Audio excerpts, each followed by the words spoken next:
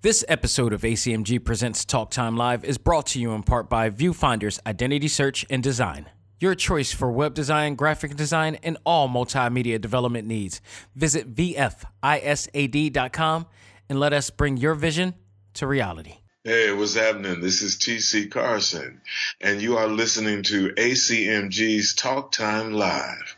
And this is Kratos. Keep listening. This week, WWE 2K23 is finally giving fans war games. AEW wrestler Kenny Omega makes a cameo appearance in an upcoming game. We talk about what heroes were planned to be playable in Marvel Avengers before the plan to discontinue the DLC distribution. And in our final stage, I review Forspoken for the PS5 and begin a discussion of why there may be a double standard when it comes to some reviewing a game starring a black female protagonist. All this and more in this edition of ACMG Presents Talk Time Live Extra Select Start. Welcome to the show to give you all the news, views, and opinions in the world of gaming. This is ACMG Presents Talk Time Live Extras Select Start with your host, Xavier Josiah. Power up and game on.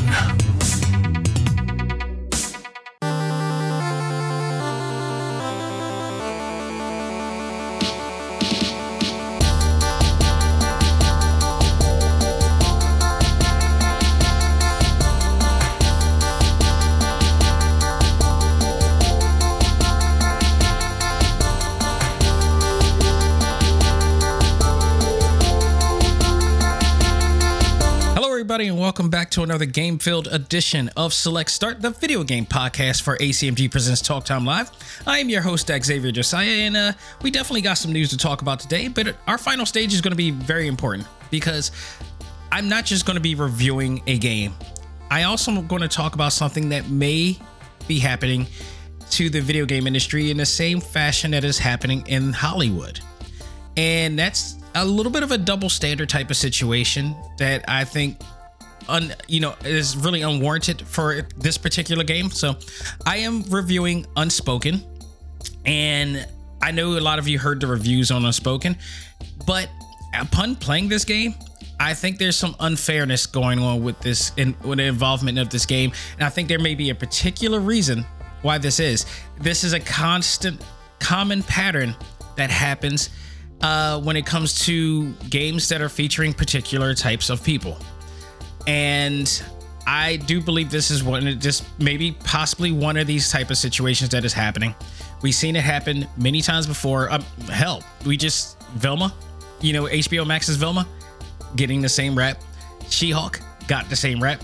I think it's happening here. But we'll talk about that in our final stage because I think it's definitely something that it needs to be talked about and a discussion that we all need to have. And you're going to hear maybe a different view of this game compared to what you've already read from, the IGNs and the GameSpots and such. So stay tuned for that, because if you're interested in what this game is like, I'm here to give you maybe a different view of this game. So stay tuned for that. But let's talk one of my favorite other subjects, and shout out to Boris Aguilar, who after this show, I'm going to be appearing on Sunday night's main event, Rampage Rambles. Again, I'm joining with him again, and we're going to talk about this week's show, this week's AEW Rampage show. So stay tuned for that. If you are not a part of Sunday night's main event, definitely jump over to them on their Facebook group, but also check out their radio show. It's a Canada-based radio show for those who don't know, on TSN Radio. And somehow, some way, I've managed to join up with those boys and become the Sami Zayn of the group, if you will. So wrestling fans know who that is. But nonetheless, I will be joining him, and we will be recording another episode. So I'll be joining him after this deal too. So head over there, check out. You could go to the TSN Radio's website, and you can listen to Sunday night's main event every time. If you're a wrestling fan and you're looking for a different wrestling outlet to listen to, Sunday night's main event has been around for over probably more than 20 years. And it's like Canada's premier wrestling radio show, bar none. And it's just awesome to, be able to be with the gang that I used to listen to dating way back. Okay. So it's pretty awesome. But nonetheless, go over there, check it out. Great cast and group of people there that are doing this show, and I'll be joining one of them for this week's show. So stay tuned. But I digress. Why I mentioned wrestling is because WWE 2K23 has been announced. Here's the thing. I totally forgot that they no longer do October. This is how I'm so out of the loop when it comes to WWE 2K, because I kind of swore off WWE 2K for quite a while because of the debacle of 2K18, and then 2K20 I didn't even touch because it just totally sucked. It was the game that led to Yuke's leaving the company midway through the development, and it was a disaster. So they managed to redo it. 22 last year was solid. I'm not going to say it was awesome. It was great. It was solid. People went way too far and gave that a rating and viewed that game way better because it was like you're comparing it to 18 and 18, 19. 19 wasn't bad, actually. 19 was also solid. You're comparing it to 18 and 20. That's a very low bar to go. This was a solid game, but it still had the issues that plagued all the other versions before, and 2K games have never got around to fixing those issues. So you're still going to get crashes and bugs and all this stuff. So there's no way I can really give it that type of deal because and they never really fixed it. Now we got 2K23 are coming, in the course of March. And now, it's I keep forgetting that they changed to March, and they used to do it in October. That's how far ago. When I was last time I bought it in 2K18, they used to do it every October because I used to prepare, and I used to be really excited for WWE 2K games, and it was every October where it used to arrive. Now they moved to March, so I threw me off. I totally forgot that because they did that last year. Apparently I forgot, but it is coming. And it looks like it's very interesting because they're finally bringing something that we've all been wanting for, like, I'm not joking, at least a decade in wrestling gaming. WWE 2K23 finally is giving fans war games. And if you don't know what the hell that is, boy, I'm telling you, you're in for a treat. You're in for a treat. If you're a casual wrestling fan that doesn't really know what the war games is, I'll be glad to tell you the history of this. Because it's one of my all-time favorite gimmick matches or specialty matches or cage matches, if you will. But the commercial, they started with a promo or a trailer, if you will, with featuring Bad Bunny and Machine Gun Kelly in there, and it's featuring John Cena as well. Triple H is in there, and the idea is like, it's a big focus on John Cena, because the main theme of the game is going to be based on him once again. He's returning as the cover person for the deal, so they have Bad Bunny and John Cena talking, but John Cena is actually invisible, and all you see is the hat and the sweatbands or whatever like that, and armbands, and people want to take a picture of him, but the idea is that you can't see him, and he's invisible all through the entire commercial until we see him actually playing the actual game, and Triple H and Bad Bunny are just walking by, and they say, "Hey, John," and he's like, "Wait, people can actually see me." It's actually a pretty funny commercial, but nonetheless, the biggest news coming out of this is that War Games is coming.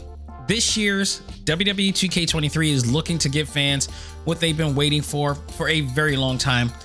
War Games is finally coming, and it will be a 3 versus 3 or 4v4 mode that will involve 2 rings inside of a steel cage. So, if you don't know what War Games is, I'll explain it to you because I've been around since the original War Games in 1987.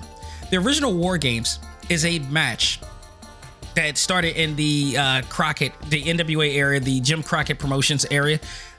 It's a creation by Virgil Reynolds, aka a lot of you guys know him as Dusty Rhodes. He created this brainchild of an idea where, the deal is that, like, they were in a rivalry between, it was Dusty Rhodes and Nikita Koloff, the Road Warriors and whatnot, and against the Four Horsemen. The Four Horsemen was just running havoc everywhere. They were double teaming everybody. They were, doing malicious things. And it just got down to the point like, we got to end this. And the best way to end this is to put 2 rings together, wrap it around mesh fences. You can't get out the rooftop. The original War Games had the roof totally caged up, so they couldn't even escape.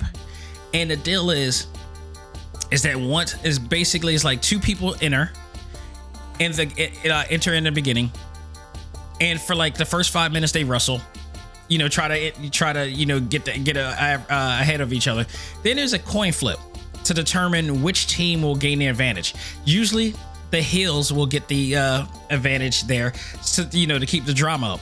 And all of a sudden it's 2-on-1 until 5 minutes, until like the time is up. Like once the next 5 minutes is up, then another person coming from the other team, and now it's even.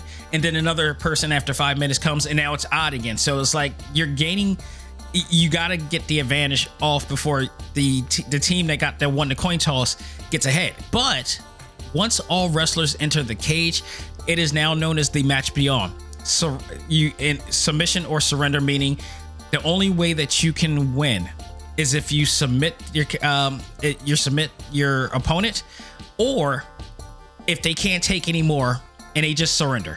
That was the original play, and it was brilliantly done. And I still watch the original War Games to this day, and it still holds up. This is one of like Jim Ross's like best comment. Like Jim Ross and Tony Schiavone from AEW were the original people doing commentary for that match.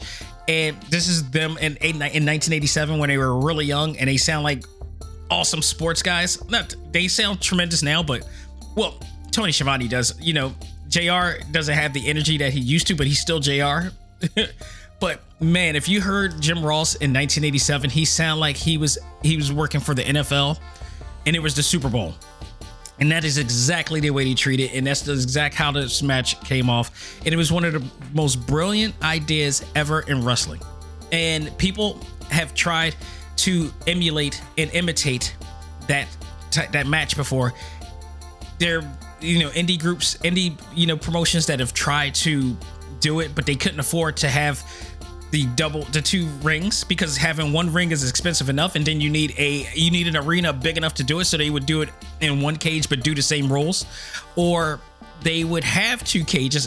MLW did this once, which is another indie company that's still around today. They did War Games, but they couldn't afford the mesh cage, so they did like 1 cage side or whatever. Like it was so low budget at this case. The only ones who really did it justice was WWE, but they didn't put a rooftop on there, just because now it's the modern day version of War Games, and basically because the athletes now are so more athletic, and they do a lot of acrobatic moves to their move sets and arsenal, that they decided to take the roof off to allow them to do some really crazy things off the ring. I particularly wish they would have kept the rooftop. Now, this is where AEW comes in, because All Elite Wrestling has a very similar match. It's exactly the same, except it's called Blood and Guts. It's the exact same concept, but they have the rooftop on there. But you can win by pin or submission in there, and that's the only difference from that point. Which I absolutely love, because the cages are now bigger than ever, and you can actually climb the cage a la Hell in a Cell, and it makes for a more dramatic situation and interesting situation. People do fly off the cage and all this stuff, but I prefer everybody to stay in the cage, if you will. The other thing is too about today's War Games is that they have weapons, and they over excessively use weapons, and that's one of the biggest pet peeves I hated about this new version of War Games. Is like, the cage should be enough. Like, you ramming somebody or grinding somebody to the cage used to be enough. Now you got all these extra bells and whistles. That's just over excessive to me. But nonetheless, wrestling fans who are gamers have been wanting this for a long time, and we have been waiting for a company to take the chance to do this. And honestly, I think now is better the time than ever to do this, because we're at the 5th generation of PlayStation and Xbox, and this pretty much is a great time to do it. these I don't think you've been able to. I think the reason why they didn't do it before because they couldn't do it. I honestly, I really think they could, but the memory space and the capacity to do something like that will probably have taken up so much. And then furthermore, actually they couldn't do it because like the PlayStation 2 and 3 era, even 4, they couldn't add 6-man tag before. And now these matches, you know, these new wrestling games, we are able to do 8-man tag now because the processing power allows us to now add more characters and do more than we ever did before. So all I hope is that they really they improved on what they didn't do on 22, because 22 was solid, but it wasn't perfect by any stretch, and it still suffered the same issues. I still had crashes during universe mode. It was still glitchy. There were still bugs and everything that was happening, like certain things that were the way that I booked universe mode wasn't happening the way it should have. So I've said it many times. I've said this many times before.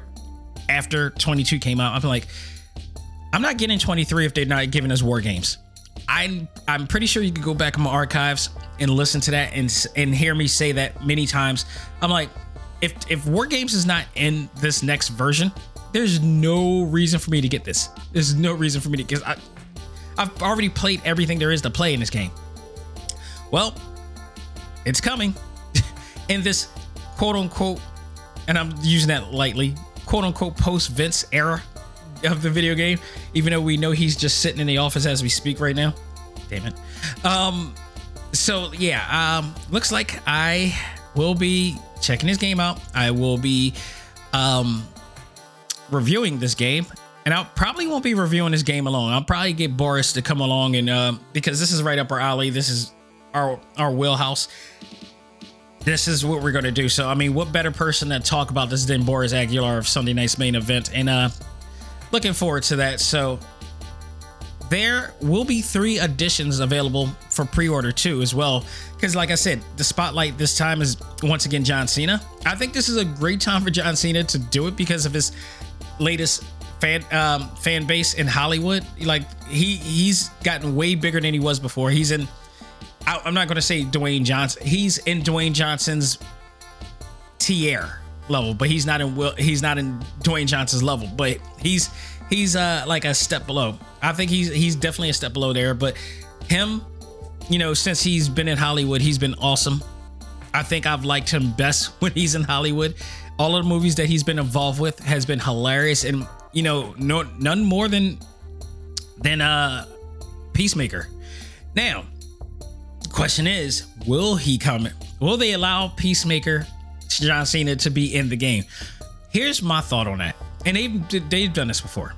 John Cena may not be able. I don't know if DC Studios or WBD will allow Peacemaker to be a part of this game, but I know how 2K games work. It's very possible that even though they may not be able to do it, but that doesn't mean that the pieces to Peacemaker will not be in there. Meaning the helmet, they can make the helmet a similar looking helmet that you can put on a creative wrestler's head, or you could recreate John Cena and put it on his head and make Peacemaker that way. I got a feeling that that's going to happen. If they aren't allowed to get Peacemaker, they're going to find a way to get the pieces you need to create Peacemaker in there. I guarantee you, this never fails. And I know people are very creative in the creative wrestler world of wrestling games, so I'm looking forward to. The other thing I'm hoping for is that I'm really hoping that they actually, because when you play WWE 2K or any game that involves you to do some, you know, have a creative suite with it, and something as elaborate as what WWE 2K provides, I'm not gonna lie, I love it to death, but it gets tiring to keep creating the same characters that you want to create, and then the new game comes out, so you got to start all over and create it again. I want them to transfer the characters from 22 and be able to transfer them over to 23. If they do that, they will be kind of in my good graces on that note. That and just fix those bugs and glitches and crashes, because I'm at to the point I got PTSD with WWE 2K. I know it's gonna happen. And the fact that they don't improve on it just irks me. So War Games or not, they need to fix that part. They need to make this thing as stable as possible, static free. None of that issue, no issues that you had in the past. This is a new gen era. This is like this. You can't get any more powerful than we have with PS5 and Xbox Series X right now. I know they're not good enough to get that game on the Nintendo Switch. We're already seeing that debacle happen. I'm not worried about that. And hopefully AEW will be able to, improve on that. And if they do, I think that even with War Games, I think that still will make a big impact in AEW if they can accomplish getting their game on the Nintendo Switch, because that's the one thing that 2K games have failed at miserably. So there are 3 additions to the game that will be arriving. There's the standard edition, which is $69.99, which, my God, that's actually kind of high. That is actually really, really high for that game. I mean, like, what happened to $59.99, folks? Like, this game better be worth it for that price. I mean, like, $69.99 is a lot. They're deluxe, and what are you getting out of that, by the way, for just the standard version? The deluxe edition is going to be $99.99. Again, you paying that much money, this game better be solid. And then there's the Icon edition, which is a digital only package. It's $119.99. I don't know what exactly that it involves, but it's going to be a part of it. It involves John Cena at that. There will be a Bad Bunny bonus pack for all pre-orders that are coming, and the deluxe. Here's the deal with the extra ones. The deluxe and the Icon editions will include a 3-day early access and other extra incentives on there. So that's, to me, the 3-day early access is a big deal to me. I like to get my hands on these games as quickly as possible. So getting it 3 days early is definitely an advantage for me, and that's kind of that really is kind of worth the incentive right there, especially if the game is going to be good. So that can be a good thing right there. So we'll see. Yeah, I'm gonna check this out. They suckered me in with War Games. It's like there's a lot of games. There's a lot of wrestling games that was promising to try to get this out, and I won't say which ones because it involves people I know in the industry that I've spoken with that said that they were going to try to do their own thing, and who was going to be the first one. There was actually a race to see who's going to be the first to ever get War Games on a video game, and of course, of all people who should have done it in the first place, it should have been WWE, because they have the power to do so. And that's exactly what happened here. So we'll see how it goes. Unfortunately, when it comes to AEW Fight Forever, there is no cage matches that is going to be in this game, and I don't understand that. That's the one thing that really surprises me. Like, why aren't they putting a cage match in this game? What's so hard about not putting at least one cage match in this game?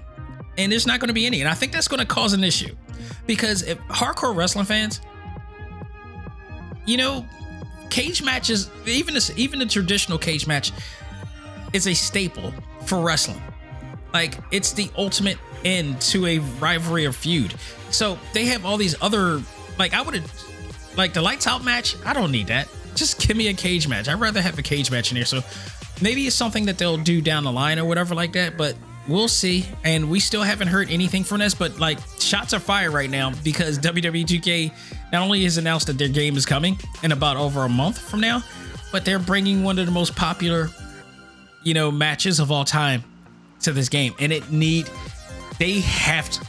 It's like WWE is not instant win here, because yes, they're bringing this match type to this game, but it still has to work. It still has to make sense.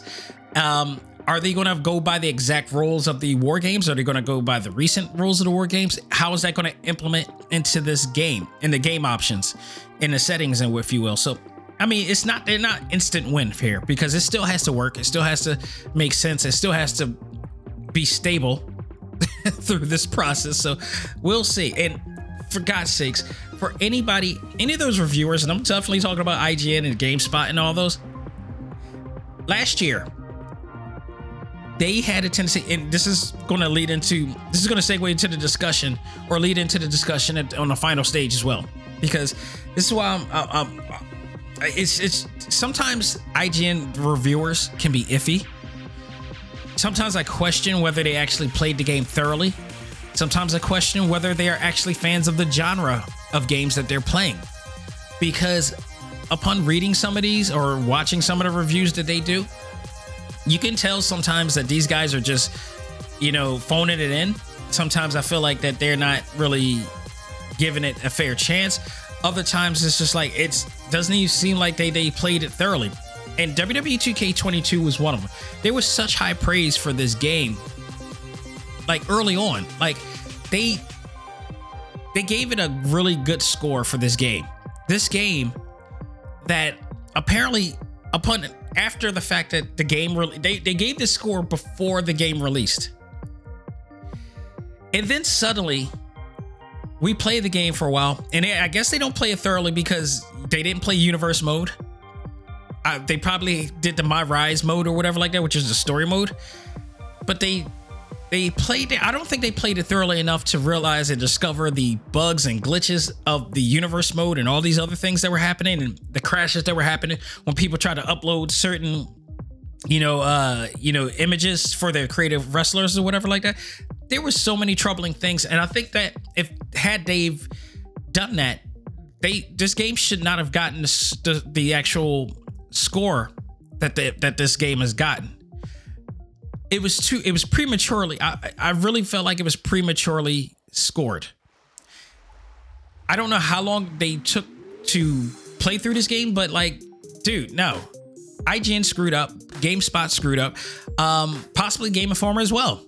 I think they all scored the WWE 2K22 high. In fact, let me look at this real quick. WWE 2K22 review. See what comes up. IGN gave it it looks like 4 out of 5 stars. And I remember reading this. It gave it an 8. It gave this an 8. But if you play through the game, the glitches, and I think the hype, this is the part of WWE fans I can't stand. It's just like, they'll oversee all the crap that WWE does. And in this case, 2K Games, because they follow suit with WWE, they ignore the crap, but they still praise it. Like, no, this game was not, I don't think this game was an 8. I think because of the bugs and glitches, it was like a 7 at best. It would have been an 8 if it was solid.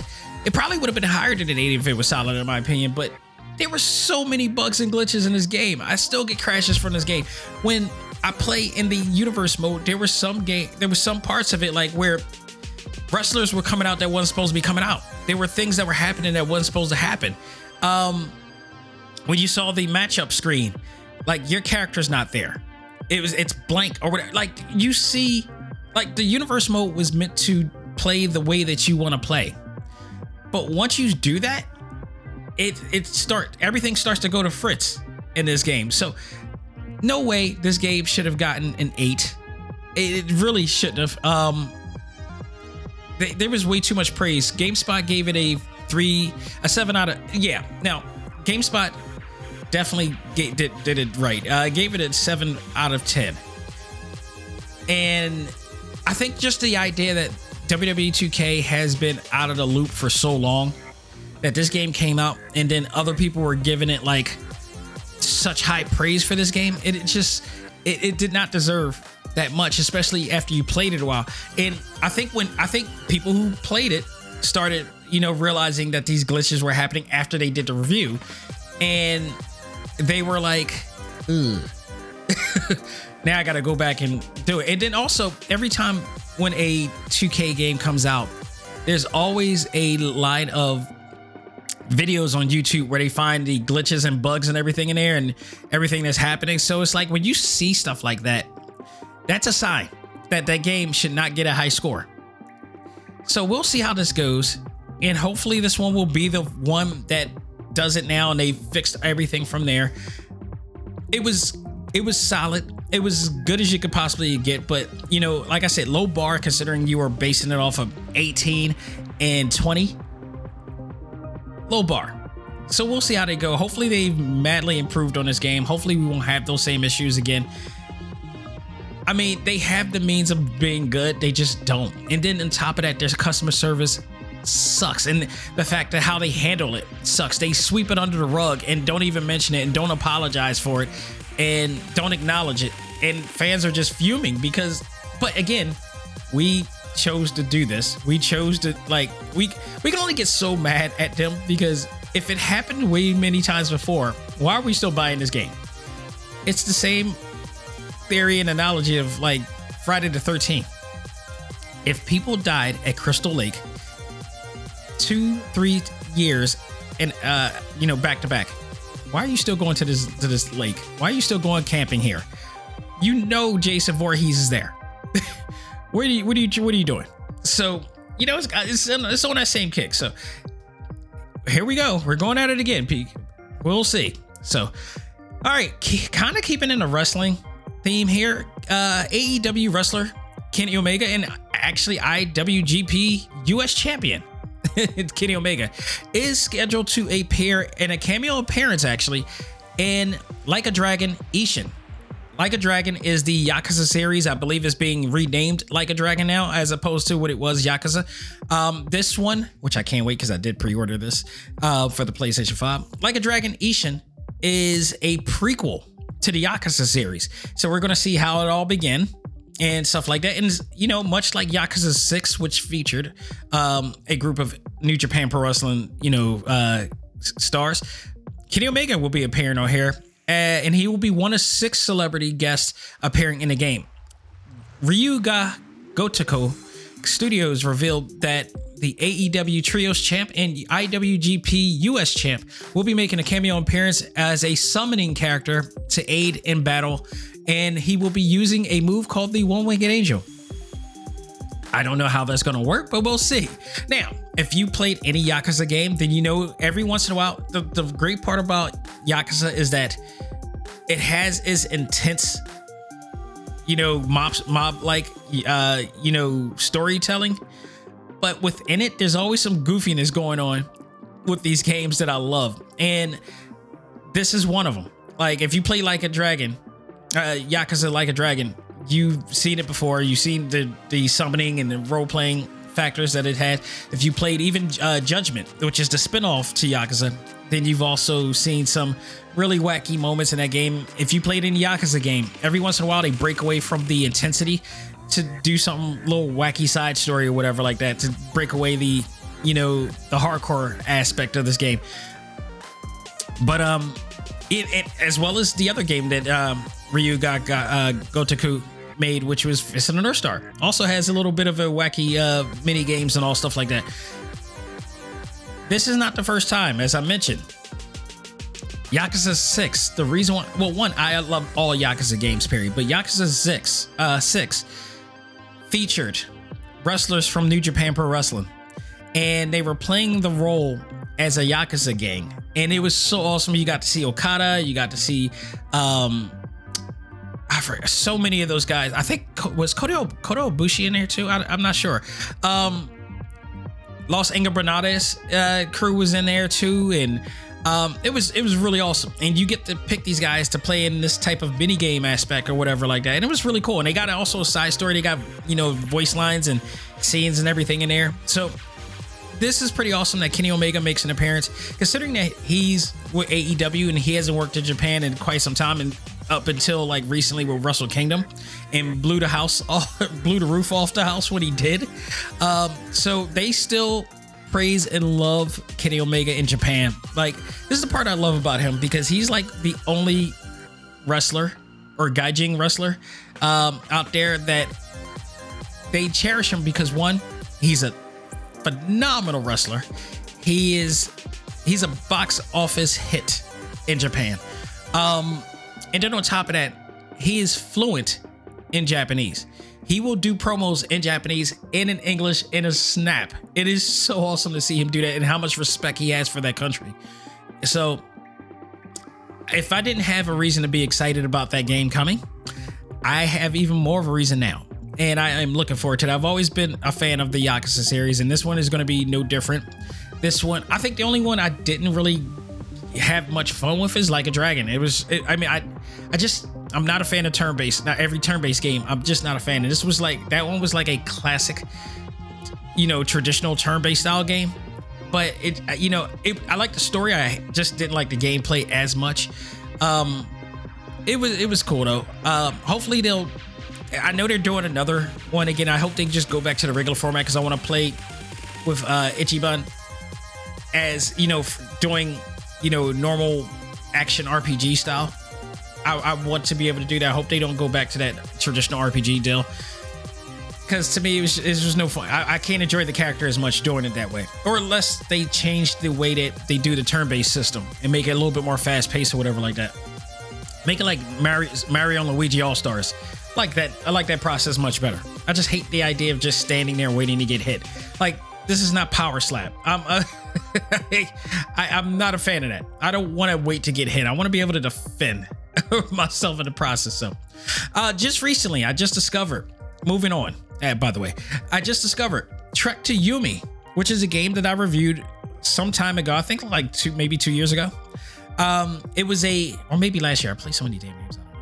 But Trek to Yomi, which I played on the PlayStation 5, was an awesome indie game that it was a all black and white, based on feudal Japan type of game. Beautifully, it looks so beautiful in there. And if like you were a fan of games like Ghost of Tsushima and what is the other one? Onimusha. This game kind of blends the two together and to an awesome thing. And it's coming to the Nintendo Switch next week. Not only that, it's only going to be $19.99, and I highly recommend to you guys to buy this. You talk about a great on-the-road game, a great handheld game to play with awesome visuals, beautiful audio and sound.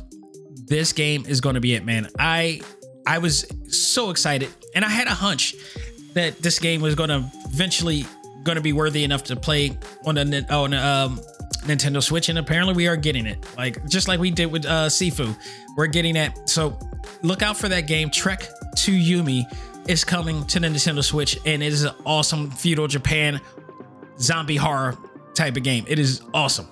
Like, if you guys remember, I was talking about it last time. It starts off like a normal feudal Japan game, like Ghost of Tsushima, and then it just goes far left and it turns into something way bigger than it became. And then you see all these demon spiders and all the stuff that you're fighting against and everything. It is beautiful, and it looks like the visuals give it that old school, like that classic cinema Samurai 7 vibe to it. So man, you guys are in for a treat, and for only $19.99, that is a steal. So get ready and add that to your playlist as well. So last thing I want to talk about, very interesting. We talked about Marvel Avengers, counting down to the end of their to the end of an era, if you will, with them. Not exactly the best era in the world either. I rate this to like TNA wrestling, if you will. There apparently have been scrapped DLC characters from Marvel Avengers that were discovered recently, and one in particular is one that I was hoping that they were going to be planning to do. They never announced it, but given the premise of the and narrative of the game, you kind of thought that it was only a matter of time before this character would have made it. And unfortunately, we may never see the light of day of this character because they just decided to call it quits. So, Gaming Insider on Twitter, known as Miller, shared unused dialogue from the game that was hidden within patch 2.7.2, which recently released in January 24th, which has Jane Foster, the Mighty Thor, in a conversation with, this one was a surprise to me, She-Hulk and Captain Marvel. That was not a surprise to me. The reason being is because Captain Marvel, at one point, you gotta think, if you remember the story of Marvel Avengers, which is like, honestly, the best part about that game, bar none, is the story modes.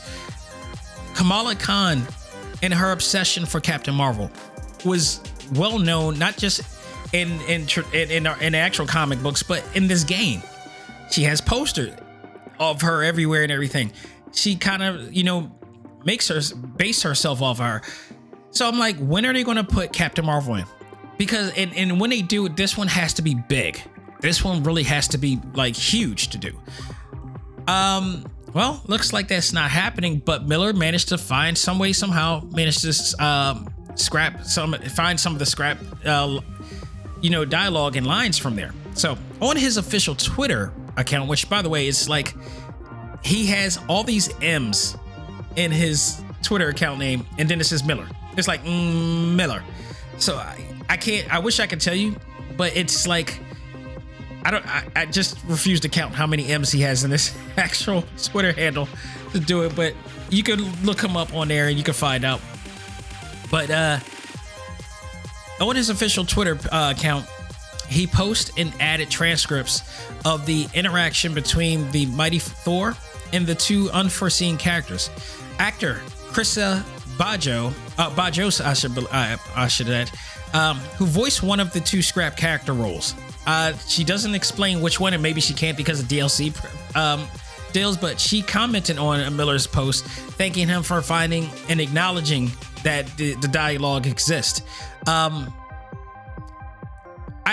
I said, I spoke about the idea of Captain Marvel making it in the game, and it's just sad that we're not going to be able to see it, or at least maybe we will. I don't know, but they said when March comes, they're going to stop all production of any new DLC or any cosmetics that are coming.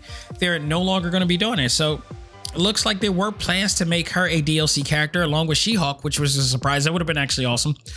Crystal Dynamics recently announced that they will be discontinuing their marketing of the game, meaning no more DLC characters, meaning no more cosmetics, nothing.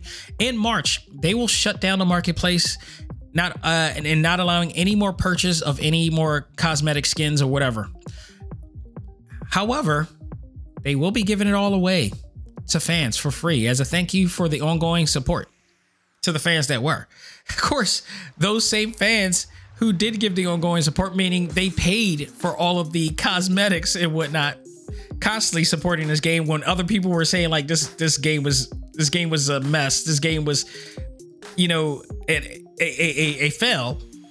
At least, and those people who said that were people who played it from the very beginning, not the people who just jumped in like a year or two later, and all of a sudden just like, oh, this game is good. What are you talking about? No, if you guys played it at the beginning, this game was the worst game of 2022, along with Cyberpunk 2077. The difference between the two is that Cyberpunk 2077 redeemed themselves, and they brought that game to its graces. And now the game plays solid as all can be. I've played that game all 3 times with all deals. It was very playable, and it's a first-person shooter game, and I love it. And that speaks volumes, okay? That speaks so many volumes, and I'm ready to play the Idris Elba one too. So, dude, no, like they CD Projekt Red redeemed itself. Crystal Dynamics has been struggling with this game ever since. Now, granted, they did manage to make it a solid gameplay, but it still, in a lot of ways, especially when you compare it to the Insomniac Spider-Man games, the other hell, Gotham Knights is more enjoyable, way more enjoyable than Marvel Avengers. Guardians of the Galaxy, which came out the same year. Nobody knew that the game was coming out, and it came out, and it was very entertaining and very fun to play. And it got an award the same year, okay? Which should be an embarrassment to Crystal Dynamics, because they've been hyping the Marvel Avengers game for years, and when it finally arrived, it was left undesired by the fans. Much less to be desired, if you will.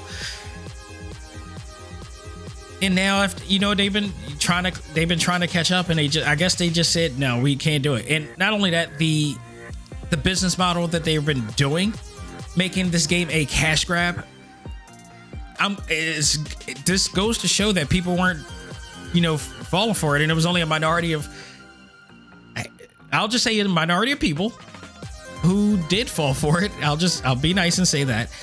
And, unfortunately, this is what happened. Folks, here's the thing. We have the power. We have the power to uplift and bring down. We have the power to support. We have the power to support and not support.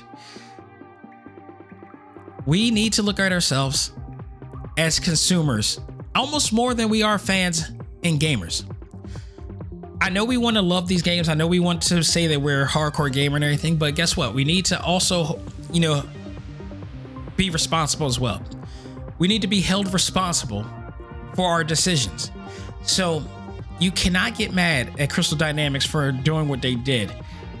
You also have to take accountability for your decisions to buy in the same way that I will with WWE 2K23.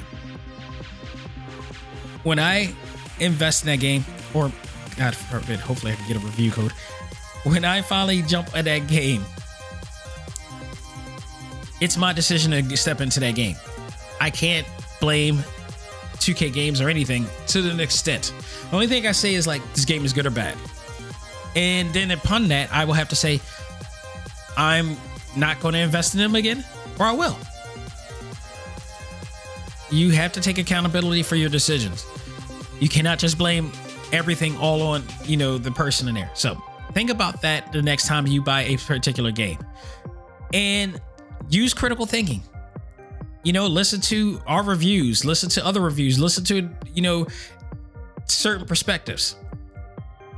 We'll see. When you hear everybody say the same thing at the same, that's one thing. But if you hear a little bit of a mixed review, like you're about to hear in the next segment here, then you may want to see like, okay, maybe I want to see for myself because the views are different, but I'm hearing different perspectives of things. Much like what I'm about to do as I enter the final stage. And in that note, folks, that will do it for this part of the segment. We are going to take a break, come back, and I am going to review Forspoken and give a different perspective of what I thought of this game, but also talk about why I think this game is getting unwarranted hate. And we'll do that right after this. Ladies and gentlemen, this is Dak Xavier Josiah, the host of ACMG Presents Talk Time Live, the podcast. You want to catch up with all of our podcast shows and hear from some of the hottest names in all of anime, comics, movies, and games, such as... This is Miley Flanagan, the voice of Naruto. This is Stephanie Shea, the voice of Sailor Moon. This is Ruben Langdon, voice of Ken Masters and Dante from Devil May Cry. Hey there, this is Kyle Hebert, the voice of Ryu from Street Fighter V. This is Chris Battle, character designer of Teen Titans Go. Here's your chance to check out all of that and more on TalkTimeLive.com. TalkTimeLive.com provides all of our ACMG content with new and previous episodes, exclusive interviews, articles, and much more. Visit TalkTimeLive.com and let us help you learn to let go, live life, and love all things ACMG. Talk Time Live.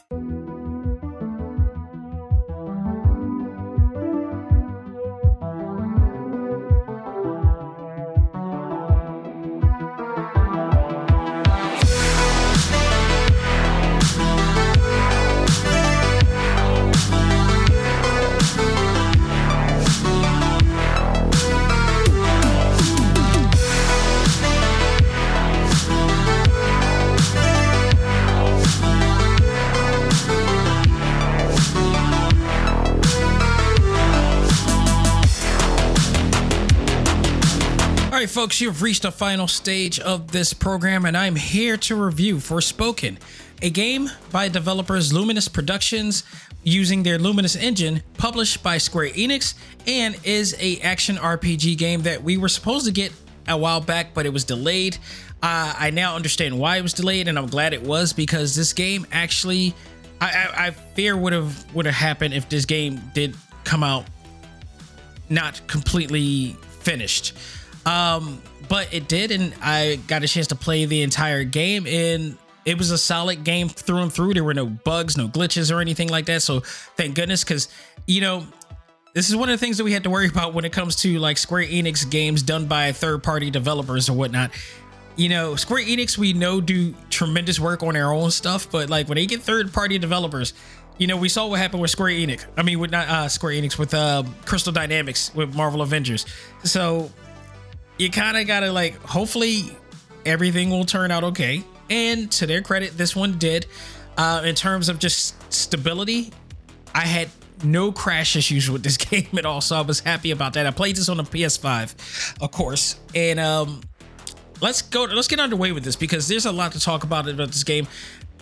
There's been a lot of bashing of this game, and that's the funny thing about it. Normally, if a game comes out, and whether it's good or bad, it doesn't get talked about as much, but there's been a significant amount of talk about this game in particular, which leads me to believe that I think the hate is unwarranted. I think the hate is intentional in a more of a malicious way because of the significance of this game.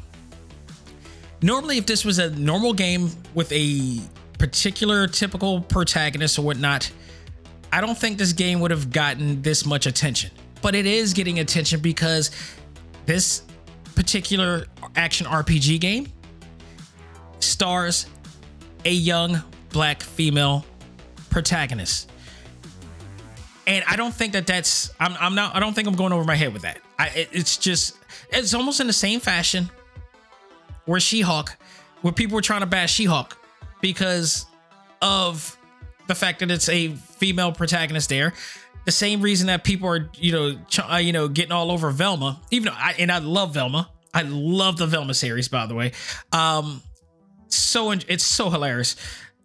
But just because Velma is no longer white, she is of Indian descent, and they changed the whole entire thing around. It's a standalone, really non-canon type of show, but it's just no more than what it was with a pup named Scooby-Doo, but you just enjoy it for what it is. And people enjoyed a pup named Scooby-Doo, but for some reason they flipped the script on Velma, and all of a sudden there's issues.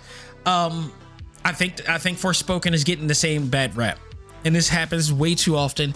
And I'm here to give you a different perspective on this game because there are a lot of people who are giving some low scores in this game, and I think they're unwarranted, especially when you look at the past games that they've reviewed and certain games that I feel and many other people feel that gotten high review scores probably doesn't amount to what this game has done.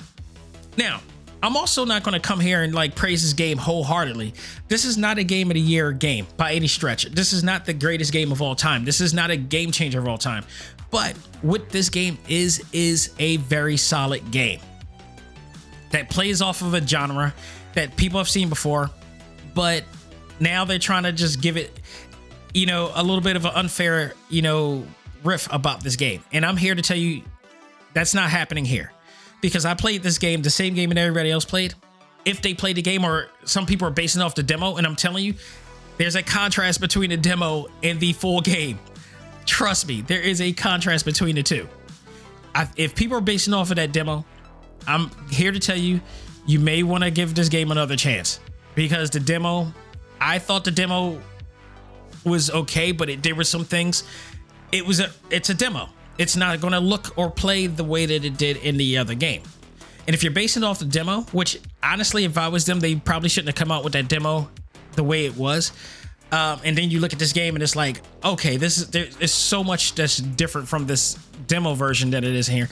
I would have advised them just make sure you just take a chunk of what was done finished and give that, But let's talk about this game. Let's start it off with the story, and then we'll move on from there.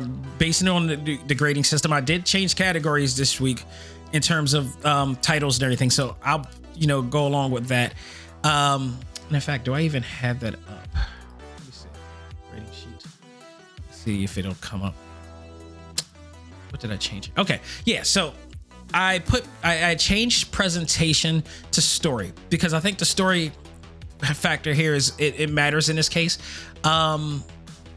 Overall graphics was also added on as opposed to just graphics itself. And overall graphics will determine just the environment, the character models and everything from there. So I told you guys at the beginning, this process is gonna, be modified and tweaked as we go along to, perfect it better. This is the tweaking process here. So, All right, nonetheless, let's talk about the story of Forspoken. Forspoken tells the story of a lonely and troubled New Yorker named Frey, who is trying to survive the streets and live a peaceful and normal life. After running from a shady gang in Hell's Kitchen, she somehow runs into a portal that takes her to the land of Althea. Frey also comes into a golden bracelet that turns out to be a golden sentient named Cuff. Frey and Cuff search for answers on how to get her back to New York, while also helping the people of Althea from a treacherous threat corrupting the land. That's the basic story of it. There's a certain genre of storytelling in anime called isekai, which usually is like, I'll give you an example. Inuyasha is like when, Kagome comes from, a modern time and then she goes into a portal back in time or whatnot. It's that. It's also known as the Alice in Wonderland, type of theme, which in fact, they kind of make reference of Alice in Wonderland in the game. She has a Alice in Wonderland book in her house, in her apartment or whatnot that she uses. And she, ends up being, falling into the rabbit hole, into a new world and whatnot. So this new world that she's in, she's still trying to figure out how or why she was there, why she was chosen to be there, what connections does she have in there. So there's a lot to the story that unravels throughout the 15 hours of this game that you play. And yes, it is 15 hours, so it's not that long. But if you stay within the realm of the story, you may find it a little bit intriguing, especially for those who don't necessarily really invest in these isekai, Alice in Wonderland like stories that people are used to. There's apparently a fan base of these type of stories out there, and this may be for the new people. Like, this is starring a young black female character. This is bringing in a whole new generation of people, or a whole demographic of people that may not be into this or know what isekai is, and may not be the anime uppity community of those people out there. And this may interest them. I was interested before I knew the term isekai. So let's get into this, shall we? Let's talk about originality here.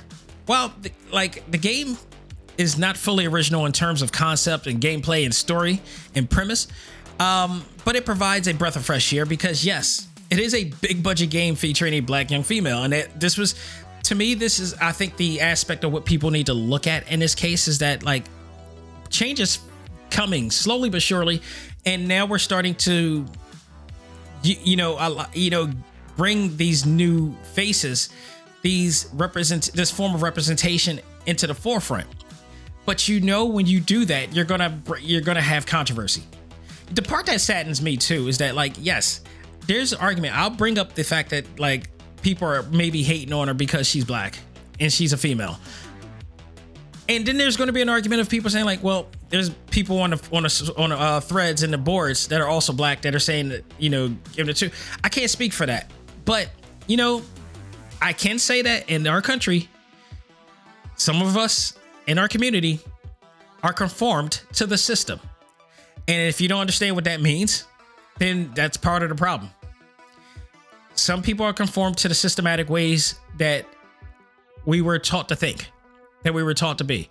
This is why self-fulfilling prophecies is a thing. So, like I said, granted, this again is not the game of the year. This will not, I'm going to say this off bat, this is not going to be the game of the year. This is not going to be on the level of God of War or Horizon or Elden Ring. Not many are, but that doesn't mean it's not good. Doesn't mean it's not going to be fun. Okay. So you got that base off of the whole thing. The game's premise and feel may be familiar to people, for really great games like Skyrim, Witcher, The Wild Hunt. And I'm saying in Elden Ring, and I'm saying that in terms of the medieval themed game aspect. The gameplay is a whole nother thing to that, because I think, honestly, I played Skyrim and I played Witcher 3.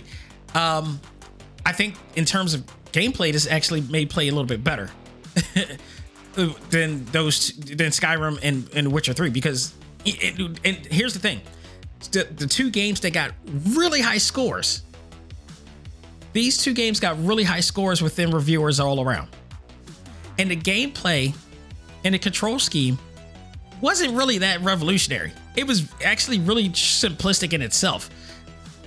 They, for this game, gave it a little bit more of a more, you know, innovative feel because you're using the trigger buttons and it works, and it's a little bit more fun to play than I had with Skyrim and Witcher. So there's that part of the originality aspect to it. So you have that part to it. But if you like those games, I think you will also enjoy this on that aspect.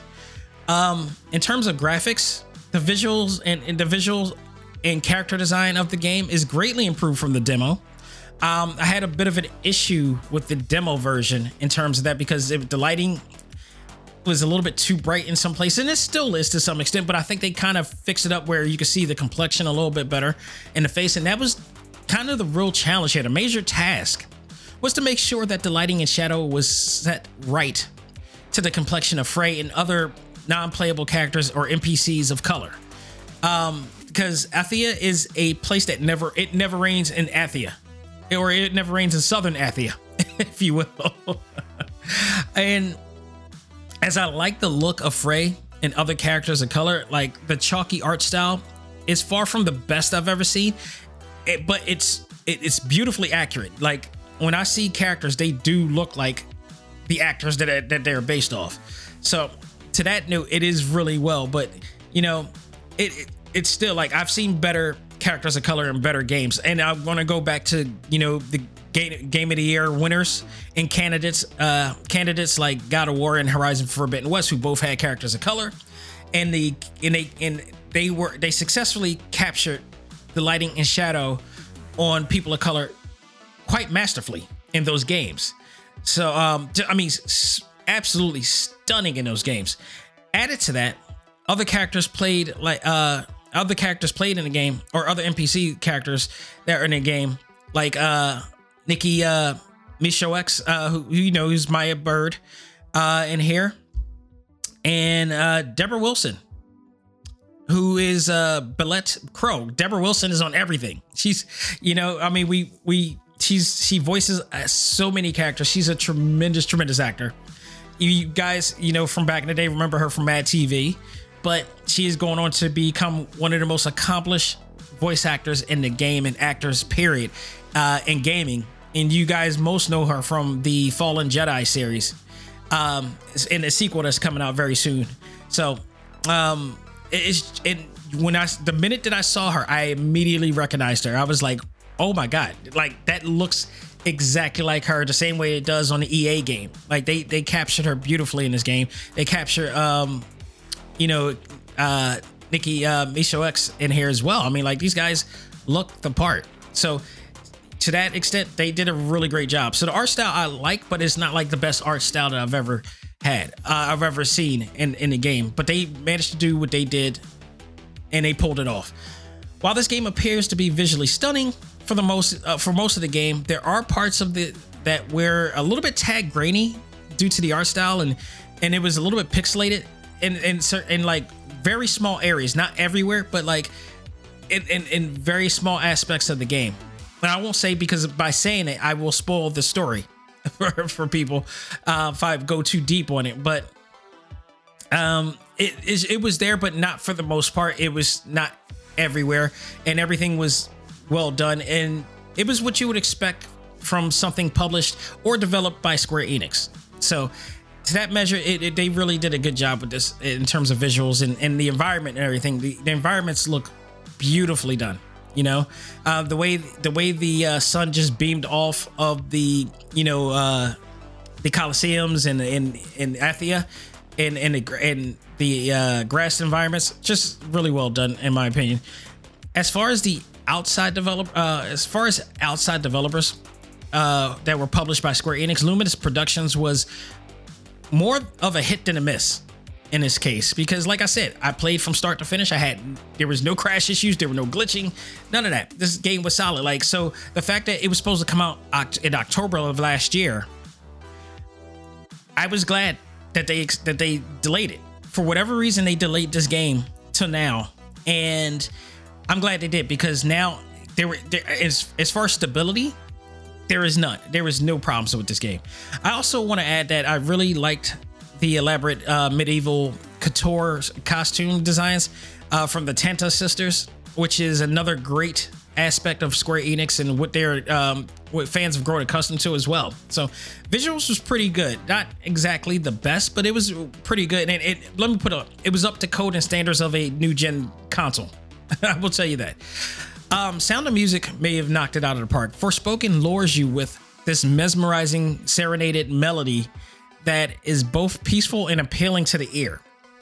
The music throughout the game, the musical scores throughout the game, was soothing with a sense of empowerment, yet never like dreary or slow paced. Like I talked about River City Girls back then. Like there were some songs on River City Girls that were just so slow paced and dreary, and you're supposed to be up. It's a game that involves upbeat, and action. This one, it didn't need to, but it was balanced. There was a balance in this game that I really appreciated. I never once felt like I was tired from listening to the beautiful orchestrated musical scores in here. Luminous Productions worked carefully to make sure fans of Square Enix felt the familiar vibe of playing a game under their legendary company. So to me, like, the sound in this game is just really well done, and the music score is just beautiful. As far as the gameplay, though, I want to say that I liked the control scheme. I'm not going to say I loved it, but I liked it. It reminded me of games like the Horizon series, or games that nowadays you're using the shoulder buttons and the trigger buttons rather than the regular traditional, four button control scheme. But also, there's elements of Skyrim, there's elements of Witcher 3 The Wild Hunt in terms of using magical attacks and, just attacking with other elements as well. But because of its innovation towards using it, I feel like that it plays better than Skyrim, and it plays better than a Witcher Wild Hunt in games like it. Or even, I guess, Dark Souls, is another one that you can name or whatever, or, stuff like that. But it's a little bit more fast-paced in those games. And those games came highly rated by a lot of reviewers. I particularly love Witcher 3 The Wild Hunt, and I played Skyrim and enjoyed Skyrim, but they got high scores in their games, and their control scheme was not nearly as fun as what I played with Forspoken. The other thing is Frey will require elemental powers throughout her journey, along with the ability to use magic parkour, which has her traverse through the open world without a need to ride an animal or machine of any kind. So Athia is really huge. It's a really huge land, and you just skimming through a whole bunch of it throughout the game and everything. And you don't need it because you're running all over the place, and it's not like you're just running, you're also going and attacking different enemies and zombies and whatnot along the way. So it's just not you just traveling and not doing anything at all, but you do get a chance to fight and up your XP skills and whatnot and your stats while you're on the way. Of course, if you don't want to travel through Athia, you can use fast travel by discovering various refuge or lighthouses in the area around the map. So your magic attack button is the right trigger button for the normal attacks, while the left trigger ignites a more powerful attack whenever your gauge fills. And connect when you start using your normal attack, more of the gauge fills, and then it allows you to use the left trigger, which ignites the more powerful attack. And then there's an ultimate attack which I don't remember what it was called, but it's like an ultimate attack that when it fills, you can take out dozens of enemies or bosses and take those guys out too. Using Cuff in the game allows you to scan enemies before you approach them, which gives you the advantage and strategize against with your attacks. Forspoken has a skill tree system as well, which helps you increase the powers of your magic attacks. It's a very simple skill tree. It doesn't require so much there, and you eventually start elevating your character more. And the thing is too, in the beginning, it doesn't seem like much, and it doesn't seem like you get the flow of things, but by the time you get to a more evolved and established level, the controls start to be a little bit more fluid. You start get to become more accustomed and used to it, and it becomes a lot more fun to play when you're more powered up and you have more elemental powers and more parkour abilities and whatnot in here. So the game is fun. Like I said, I like it. I don't exactly love it compared to other games. Like after I beat the game, I went and played Spider-Man, the Insomniac Spider-Man, and just like, yeah, controls need to be that good. Controls need to be that fluid in action RPGs. So I mean, I like it. I like it. It was not the best control scheme I've ever played, but it was solid at best. You also, where am I at here? Frey will also have the power of her cape, nails design, and necklace to elevate her magic and power levels. Every necklace and cape you acquire from the Labyrinth stages, which Labyrinth stages are like side missions, if you will. I think of it as like Legend of Zelda Breath of the Wild, where you have all these different Labyrinth stages and such. Like, it's pretty much like that. They kind of took shades of that, and each one that you go to, the end game is that you require a new necklace or a new cape. Both of them you can upgrade and modify and, you know, make them more powerful than it was before. And it's really awesome. You also have the variety of nail designs, which each provide different stats that can increase your abilities. You can also modify that as well.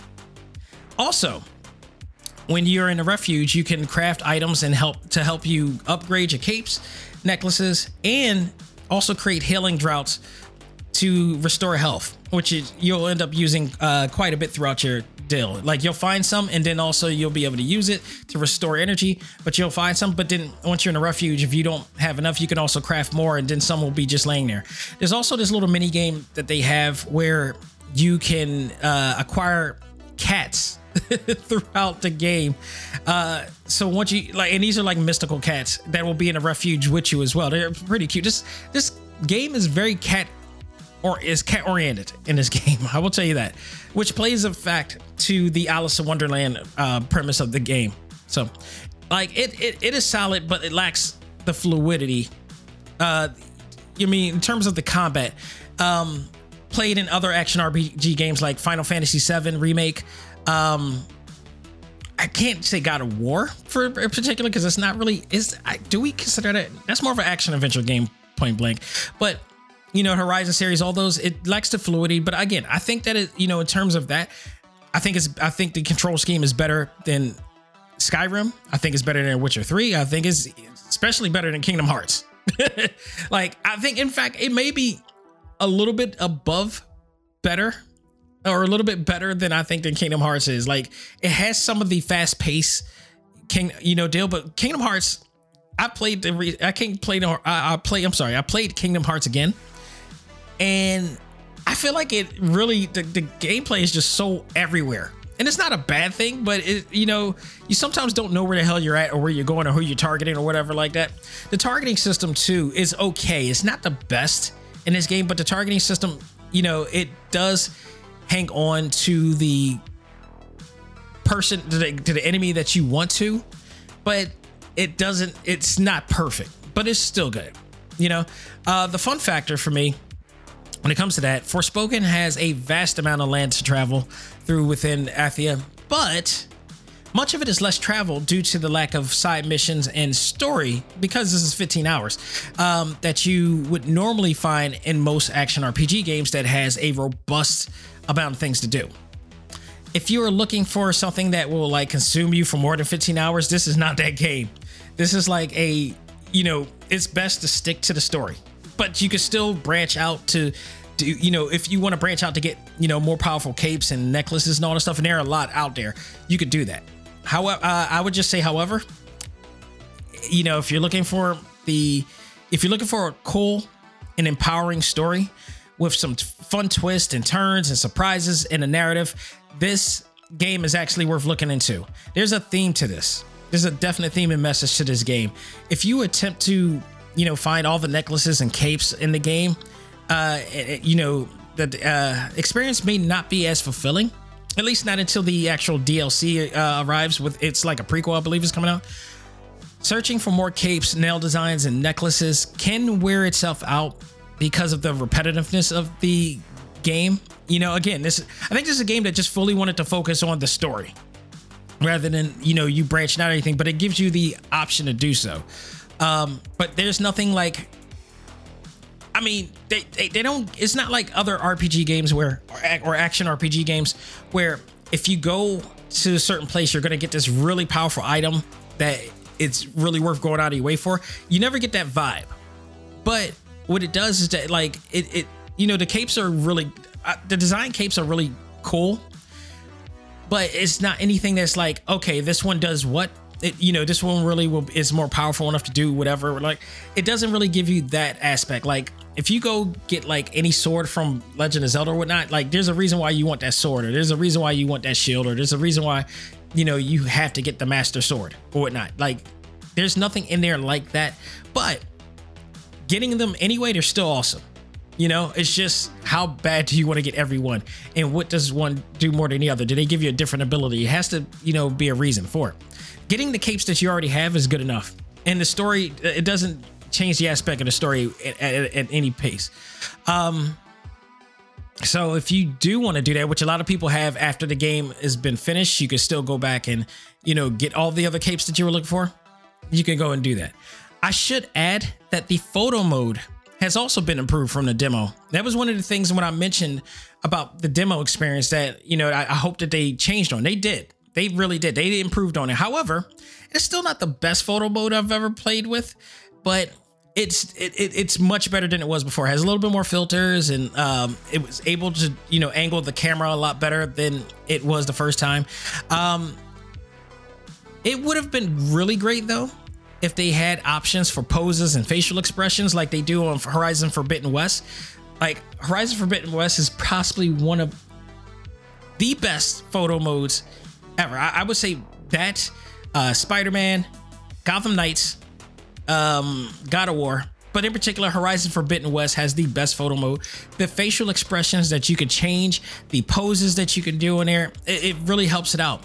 Instead, in this photo mode, Frey just stands there and it's lifeless. Even Final Fantasy has a fairly good photo mode in here, but she just stands there lifeless, lacking expression, which again is something I hope that they add down the line. I mean, we probably will get updates for the game and patches and whatever else it needs for this game and improvements of this game. So the other thing you can't do is that you just can't take pictures of the environment itself. Like, if you want to, you know, make Frey disappear or enemies disappear, you can't do that in here.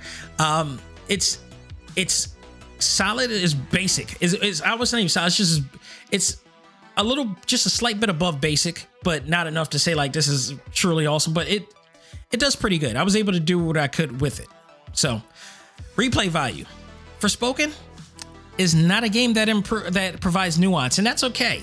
It is not every game is going to provide nuance. Like, in today's state of the gaming industry, games with nuance doesn't come as often as one would like. But that doesn't mean that the game won't be that you won't be able to enjoy this or any game like it. The game overall is solid from story, performance, character development, and gameplay.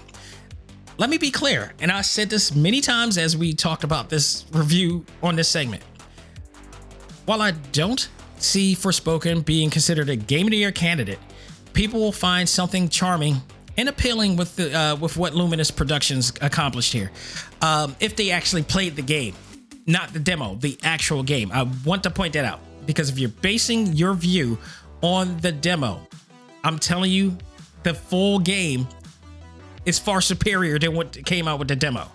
There is a contrast between the demo and the actual game. So I highly advise that people actually play the full game, as opposed to just basing off drawing an inference based on the demo. But I found this game to be very entertaining from start to finish. I was invested in Frey's life and her backstory, while interested in seeing where this all leads. Once I finished it, I left it wanting more in a sense of from the story, in hopes that we would get more to come. There could be much to discover with this story if they really keep on with it. I don't know if they're going to keep on with it, if they're going to bow down to the hate and unwarranted outlash of this game. Like, the strong points of the game for me was the story. which like you could play within a very reasonable difficulty level and enjoy the story in itself. They give you options to like just play the story or be challenged in the story. What is missing from this game though is New Game Plus mode. And hopefully, you know, we will get to see that in a future update as well. Hopefully. Let's talk about actor performances too. Like for the most part, the character performances to me were solid. They weren't the best in the world, but they were solid. And the dialogue, you know, assimilates well with considering that this is, you know, what they call an isekai style storytelling, which you have a modern day character, you know, from Earth interacting with, you know, people from medieval land. I thought Ella Balinska from Resident Evil, you know, she made Frey relatable to me. For those who have struggled through trials and tribulations and living in a world without family, love, or privilege, you know, that's the character that she was playing here. A character who finds herself unintentionally getting into trouble while trying to do the right thing for the most part. Story of my life. Her anger and confusion throughout the game to me was warranted. Jonathan Cake, who plays Cuff, thought he did a good job playing the sidekick, but also made some surprising moments throughout the game. Again, can I say that? Because I will spoil the whole entire aspect of the game. Also note that it's also great to see Deborah Wilson. Once again, I mentioned that before. She is awesome. And I didn't know that she was going to be in this game. Now, and I love that not only she is in doing voices of the game, that they now motion capture her in as a part of the experience. That's a level of respect. When you're so good at what you do in the voice acting industry, that they now factor you into the game visually, you know, as instead of just adding your vocals. That's saying a lot, man, because she does a lot of voice acting in these games. And for her to get these roles where now she's doing motion capture and they graft her face and everything in there, that's awesome. That's pretty damn awesome. So, you know, you got that part there. The voice cast and the ADR performances, like I said, the common word I'm going to use is solid.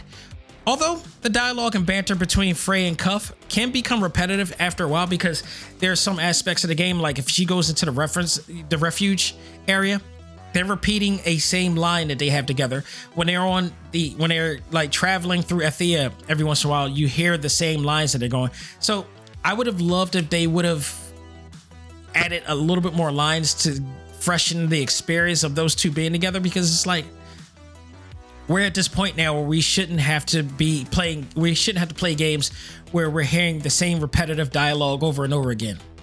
Like, I don't know if they pay, pay scale, meaning that they, pay a base amount to do a particular amount of lines and they pay by the line, I think. I don't know. I gotta remember. I gotta ask some people I know on that note. But I would have liked to hear more lines been giving in the process of them traveling out in Athea a lot of times, because a lot of times you often hear the same thing, and it at some point you just like, okay, and now I just don't want to hear them at all in this case until the actual next chapter of the story gets along.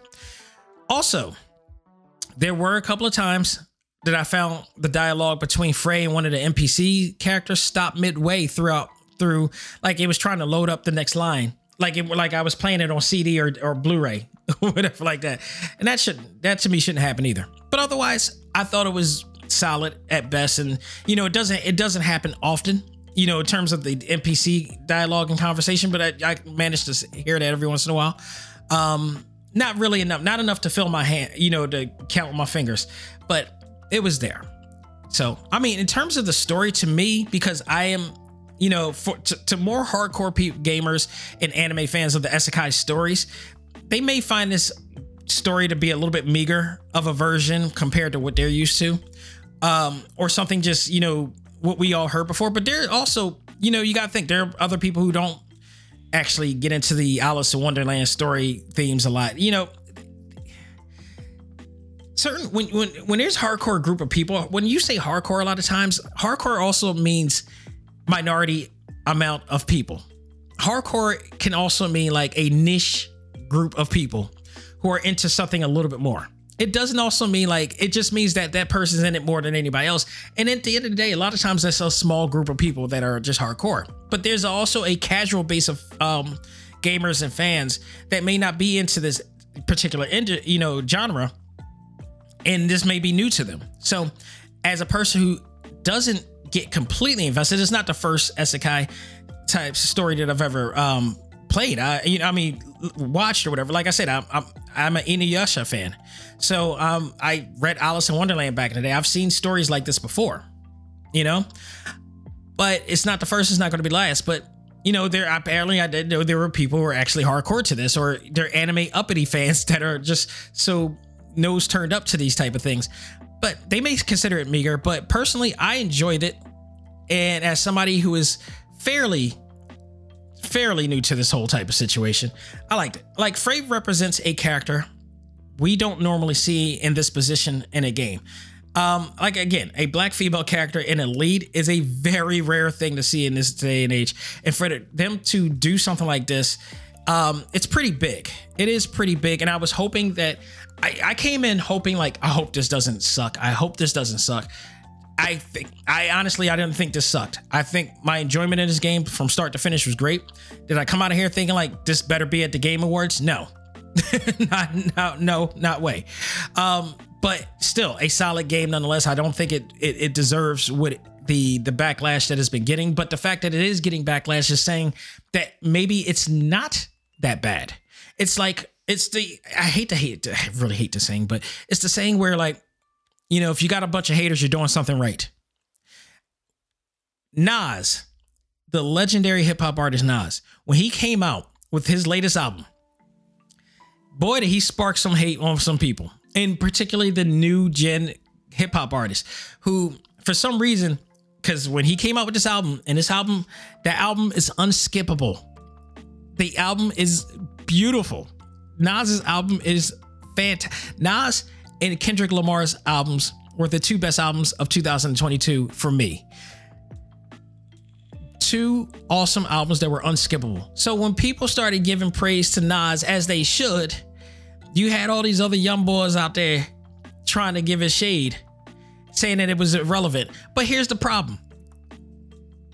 If it was truly irrelevant, you wouldn't say a damn thing. There are so many artists out there whose albums came out that you didn't mention, but you mentioned Nas.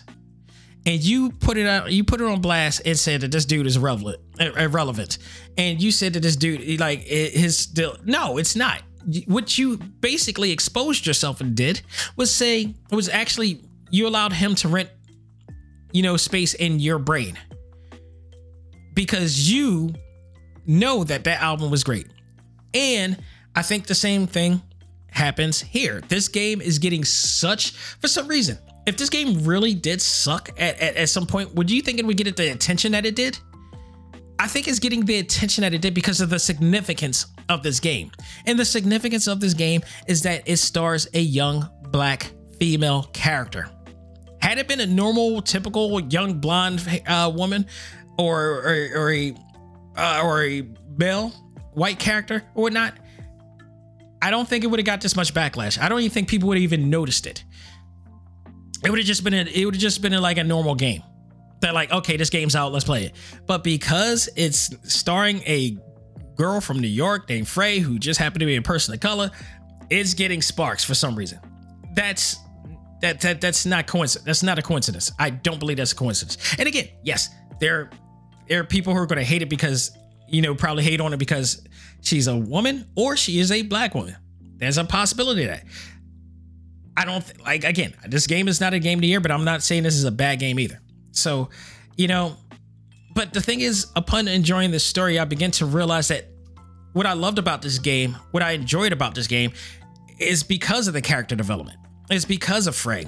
Like, I begin to realize that how much I related to the personal struggles, which is something that some reviewers may not be able to connect with. And after reading and checking out IGN and GameSpot, the reviewers of those games, I don't think that they understand why this game, the same way that some reviewers didn't understand Spider-Man Miles Morales and why that game was so personal for a lot of people. And for some reason, they didn't give that game as much praise as they did the original Insomniac Spider-Man. But check it out. It's virtually the same game with a few big differences. And one of the big differences is Miles Morales and the struggle that he was going through being a person of color. And when they did the Black Lives Matter thing, oh, did people get pissed about that? So to me,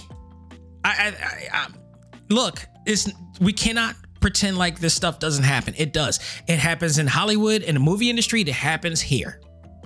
We cannot act like that does not happen. We cannot act like the gaming industry is no different than Hollywood and movie fans. They're virtually the same people, and they do the same things. Don't think that this doesn't happen in the gaming industry. I don't think it hasn't. But this happens when like certain movies come out that are geared for, the black community, that stars black stars. Especially when the story is something that black stars that are starring in movies that mostly white people are in. There's a whole new aspect to this and a whole new theory with reviewers out there. And this is one of them. Like, I don't expect everybody to understand like The Best Man, and shows like that and movies like that. Like, they're not going to get it because it's movies meant for us. It's movies that has an understanding of us. Now, upon you watching it, if you're not in the community, you can learn a few things from it, but don't just dismiss it because you don't get it. That's why I think some of these reviews are unwarranted, because they don't get the aspect of why this, the importance of the struggle. And they won't, because, some of these people don't live the same lives that we do. Some of them live a privileged life. Some of them don't have to have the same struggles that we have. That's what I got out of watching, playing this game and learning about Frey and her life. I lived that life. I can relate to a lot of the struggles that she has and went through. And the more I got into the story, the more I started really, recognizing the situation, and not every reviewer is going to do that. And definitely not the ones that I've read. Seeing her having to deal with being alone and feeling unvalued, which is something that I've had to go through in the last decade or so. And I had to struggle for that. Yeah, I do a lot of really cool things, but I had to fight to do that. I had to really bypass all of the hate, the deceptions, the loneliness, the stuff like that, just to get to this point. It's not easy. And not everybody goes through that. So seeing her having to deal with that, there are people out there who go through this, who can relate to this. And I think if you're one of those people, this game, you need to play this game just on that note alone. This happens a lot to a lot of people, especially in the black community. And I think this is one of those messages and themes that we need to have more. We need to have addressed this. People have these situations. This is why we have mental health issues right now. And when people damn this aspect of a game like this, I think that it does it more harm than it does help, especially to a community standpoint, because we just don't have games with people that look like us in the lead role. And if this game really sucked, trust me, I would have said this game would have sucked. But I'm sorry, folks. I can't. I'm not a person who jumps on a bandwagon of things. This game did not suck. I mean, Frey, from a story aspect, Frey was a troubled child whose family abandoned her at a very young age, and added to that, she hung out with the wrong people. Again, the story of my life. I wasn't abandoned as a kid, but my family situation was it was very iffy growing up. So to that, it led me to hanging around the wrong people, and possibly to a point that we wouldn't be here. I wouldn't be here doing this, show with you guys today. She did what she had to in order to survive. And when all she wanted to do was live a normal life and be seen as a person of value. How many people can relate to that? I've read reviews where people said that they don't, the story was, not as good. Like, BS. You haven't paid attention. She definitely had trust issues and a defense wall put up around people, and rightfully so. Like, the reviewers that I read, I just didn't sound like they could relate to stuff like that, because they may not have had to experience that. So if you don't relate to that, and stuff like that, I can understand, but you can't. I hate that. I just hate the idea, because you don't understand it.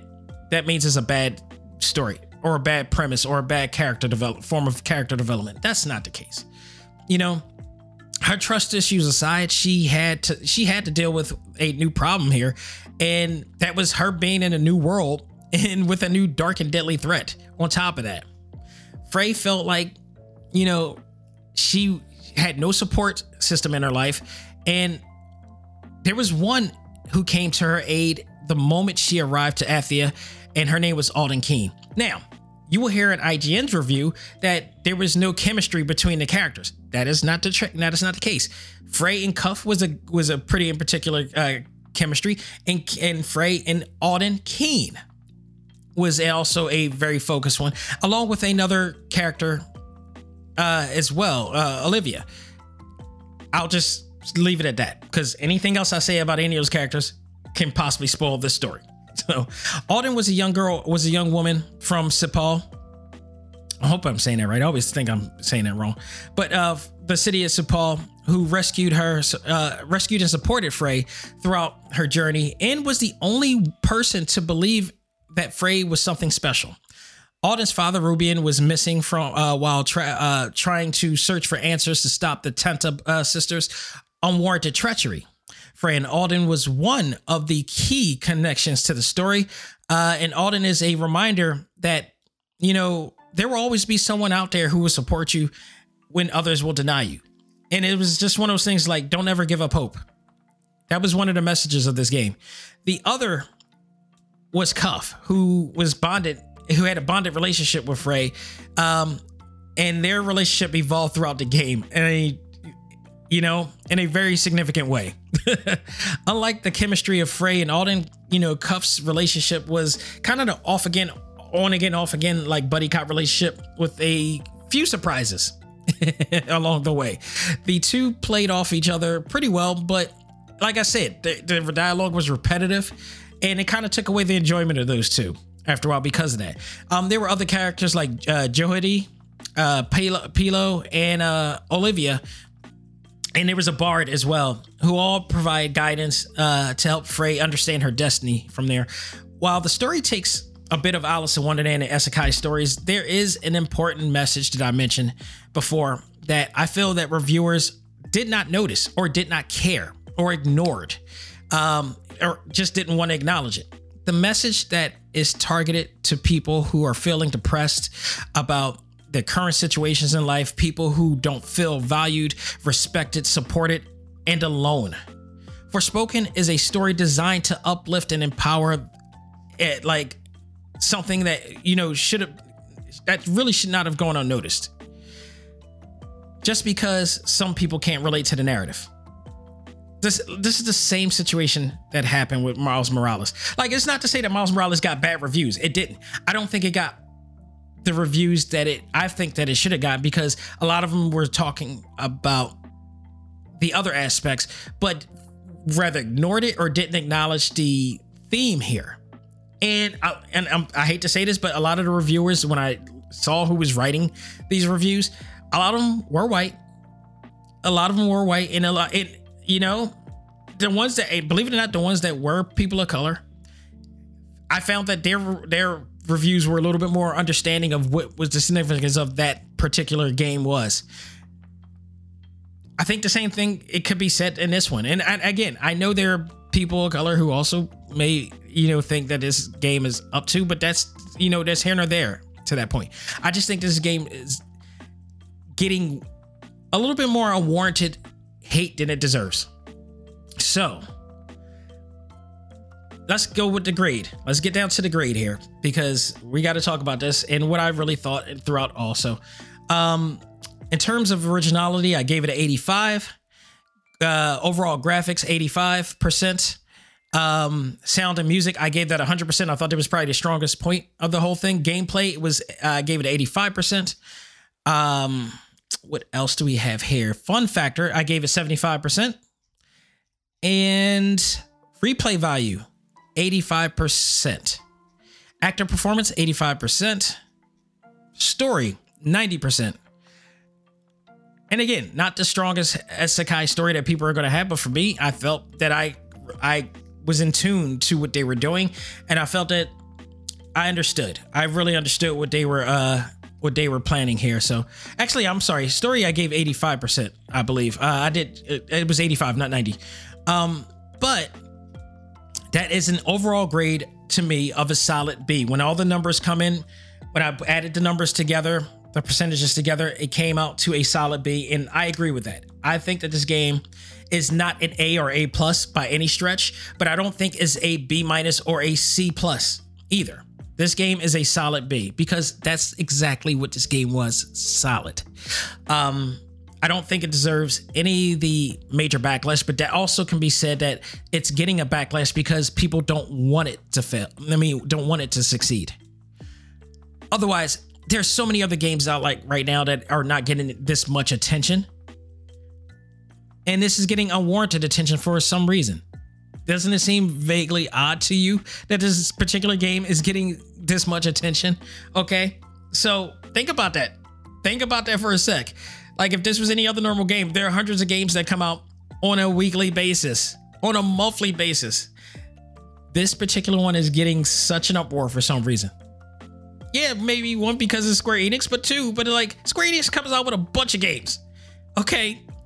Nobody talks about Octa something Traveler. I forgot the name of that game. But Square Enix comes out with a lot of games. None of them get this much attention. None of them get this much backlash or outcry. This one particular gets one. So that should tell you right there that there's something about this game. So overall, a solid game, but albeit a short one with the Alice in Wonderland twist to it, provides characters that people in the Black community can get down with, and possibly, with taking a leading role in a medieval setting. The one thing that was interesting about Frey is that she's a teenager. Teenagers curse a lot. So people may talk about like she F-bombed all through the damn game, but here's the thing. She's a teenager, and that's what teenagers do. So I think that's the only reason why I didn't mind all the F-bombing that she was doing in the game, was because like when you're a kid, and all right, think about it, you're a kid, you have no parents around to tell you, or reprimand you for doing cursing or whatever is like that, and you're in a whole land who doesn't understand that cursing is a bad thing to do. So you're going to take advantage of that, especially when nobody knows what the hell the F-bomb means. So I took it in that aspect and was like, okay, this is warranted. This is what a teenager would do. Teenagers do crazy and stupid things. That's what happens. So for people who may not know about the isekai stories, genres and styles, this may be something new and fresh for them. For those who may not be impressed by the narrative or the fact that the lead role is a Black woman, they will most likely turn their nose up, and they have. But the same could be said about, other Black movies with Black leads and all that stuff as well, as I mentioned.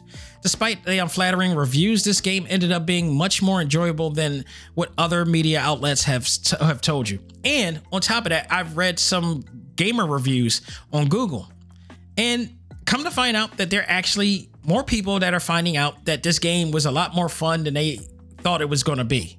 So I'm not the only one who saw this. There are other, like, this is the Rotten Tomatoes thing where all the, critics will give their review, but the audience reviews are a lot more higher than what the critics review. This is that situation right here.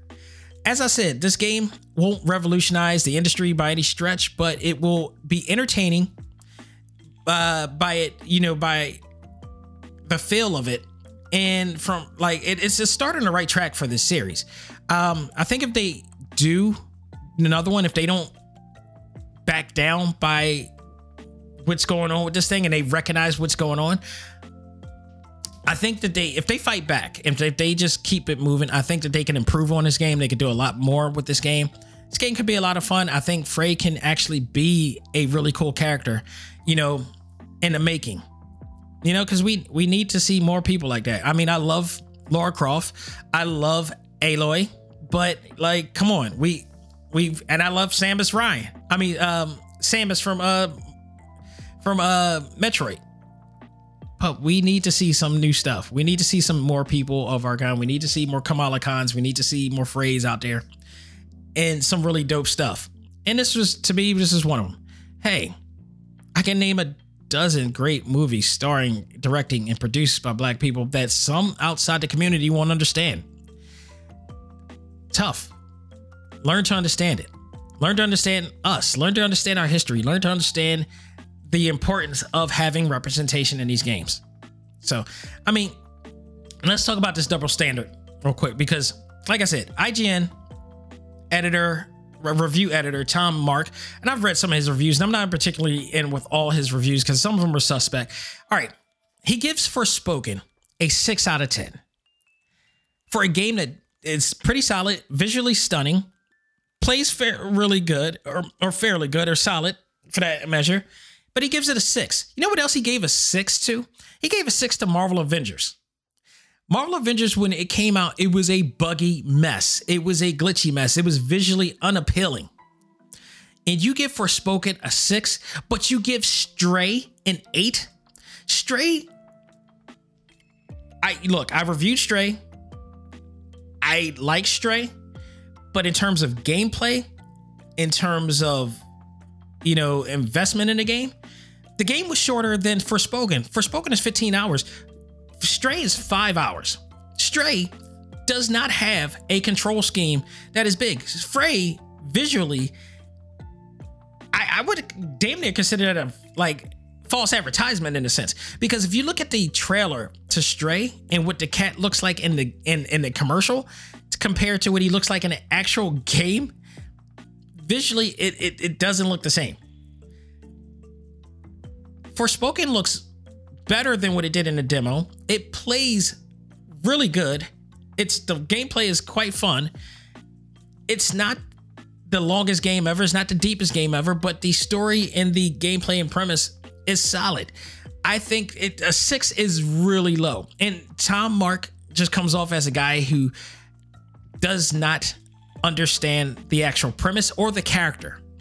He understands the genre, but doesn't understand the character and the premise of it. That's just my inference on that situation. But he gives Stray an 8. No, I appreciated Stray. Stray was not that exciting to me. It was like a beautiful short film. It was a beautiful Pixar short film. But I think to say that it was better than Forspoken, no. Because you couldn't, in terms of gameplay, it was very conformed. It was very restricted. You couldn't do but so much. There wasn't really much you could do with Stray. How the hell do you give Stray an 8 and not in this game a 6? Okay. He also reported Forspoken. He also rated Forspoken with the same review score, as other game. Come on, man. No, you do not give this game the same score that you give Marvel Avengers. No way. That is beyond BS. Okay. And these are 2 scores based on day one aspects. Stray came out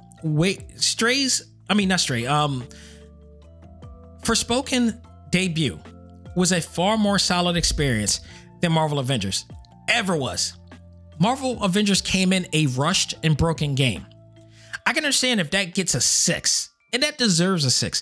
This game does not. This game was solid. It was stable. It was visually beautiful. It does not deserve a 6 on that note. Another IGN review gave the action RPG game Strangers with Paradise Final Fantasy Origins an 8. Now, I reviewed that game. I wasn't a big fan of that game. And in fact, there was a lot of issues I had with that game.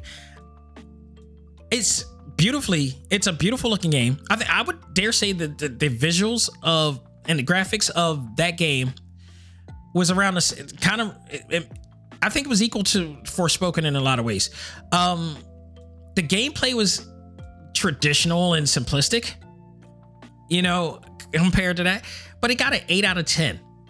I think I would say Forspoken is a much better experience, albeit a shorter experience than Stranger in Paradise. But I couldn't finish Stranger in Paradise for a lot of reasons. One, it was just, I got bored with it after a while. And 2, I hate the idea that they were trying to do this, and I'm glad that games have stopped doing this. But this was this ongoing theme of not using maps because Elden Ring did it, and now this was going to be an ongoing thing. And I'm glad that games have not done that, because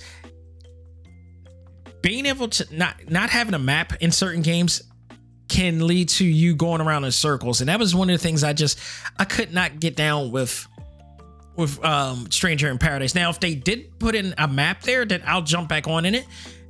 But I didn't particularly like the game, and apparently a lot of other people didn't either, because this game got a high score on IGN, but the audience score on IGN was way lower than what this game was getting. So, in fact, the community score and review on IGN was given a 6.8 by fans, which was rated okay, and I agree with that. I think that game was, it wasn't Final Fantasy VII Remake by any stretch. Final Fantasy VII Remake was awesome from start to finish, not just from character development, but gameplay and everything. Everything was just balanced about the game. This was not Final Fantasy VII Remake by any stretch. GameSpot reviewer also gave Forspoken a 5. I don't think he got it. I don't think he understood it. I mean, he's into Isekai games too, but he probably don't understand the community in that sense too. I don't know. He didn't care about any of the characters. The combat and navigation didn't flow together very well. Like I said, the gameplay to me was solid, but yes, I would attest that it's not necessarily the best combat that I've ever played, but it's definitely not the worst. Like, at the end of the day, you come into this game, if you want to check out this game, I will tell you that this game is fun. If you're looking for a game that's trying to be game of the year, this is not it. If you're looking for a really solid new experience with a cool story, this game gives it to you. With beautiful visuals, this game will give it to you. I think this game is worth checking out. But if you're coming in to think that this game is going to be a game of the year, then no, don't invest. But if you're looking for a new face, a new, look, on something a little bit more fun, and you're into this type of genre, if you will, this like medieval setting genre, this Alice in Wonderland type of deal, worth checking out. Not every game is going to be, a high score game or stuff like that. We've played many games over the years that weren't the highest scored game, but they were still the most enjoyable to play. I will say this, just give this game a chance. Don't make it more than what it is. I think you'll enjoy it nonetheless, a lot more than what has been said. So let's make change, people, and come on, stop with this, stop with the BS with this, because it's getting out of hand. It's really getting out of hand. And if people in our community don't understand what's really going on with these things, and you're all up on it, and you don't understand the systemic aspect of this, you need to educate yourself on that note. I will leave it at that. And folks, that will do it for this edition of Select Start. I really hope you enjoyed this. Now, I really hope that I could get you another perspective on what to think about in this game and just the game industry and how people are reacting to certain things. We need change. We need to see more representation, and we need to fight those who are trying to deny it. Because the gaming industry is for everybody, or it should be for everybody. Black History Month is just a few days away. We need to acknowledge everybody who is involved, and that's including the people of color. We need to, the gaming industry should not be a room filled with salt. And there needs to be a balance between salt and pepper. There needs not to be a room full of salt with sprinkles of pepper in there. Okay? We need to balance the seasonings of this whole thing. Have a little bit of everything, if you will. So let's do it. Let's make it happen. But folks, thank you again. I hope that somehow, some way that I was able to make you understand the aspect, or get you to give you another view of how the industry grows, but also how this game is too. So if you enjoy this episode and every episode, please check us out on TalkTimeLive.com. You can check out all of our audio episodes, video exclusive interviews, media extras, and much more in there. If you also want to check out this on your favorite podcast platforms, we are everywhere where podcasts are played, including Spotify, iHeartRadio, Apple Podcasts, Google Podcasts, Stitcher, Podbean, TuneIn, Audible, Pocket Cast, Pandora, and of course Tumblr. If you go to Tumblr, type in Talk Time Live on the search engine, you'll find us there as well. So this for the Prime show, which I may do tomorrow. I may do it on Monday. You may get it on Monday. But You People is out, starring Jonah Hill, Eddie Murphy, Nia Long, host of others.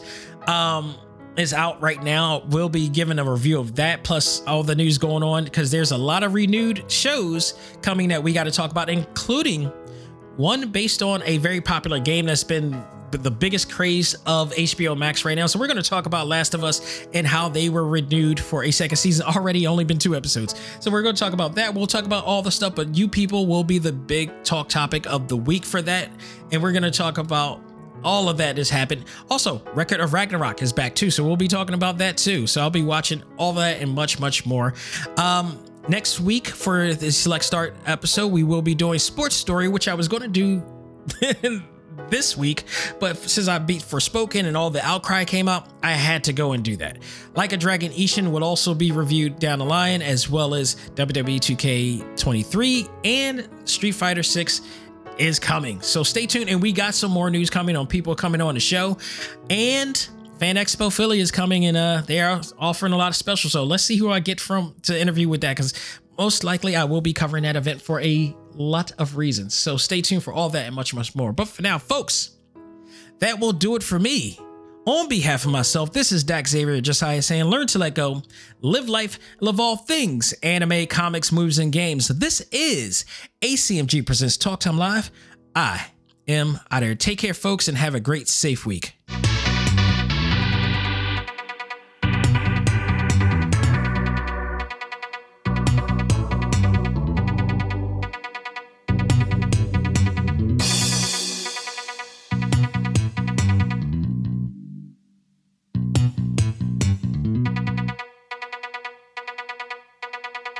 Music for this episode is provided by Game Chops. Check out these great chiptune tracks and more at music.gamechops.com.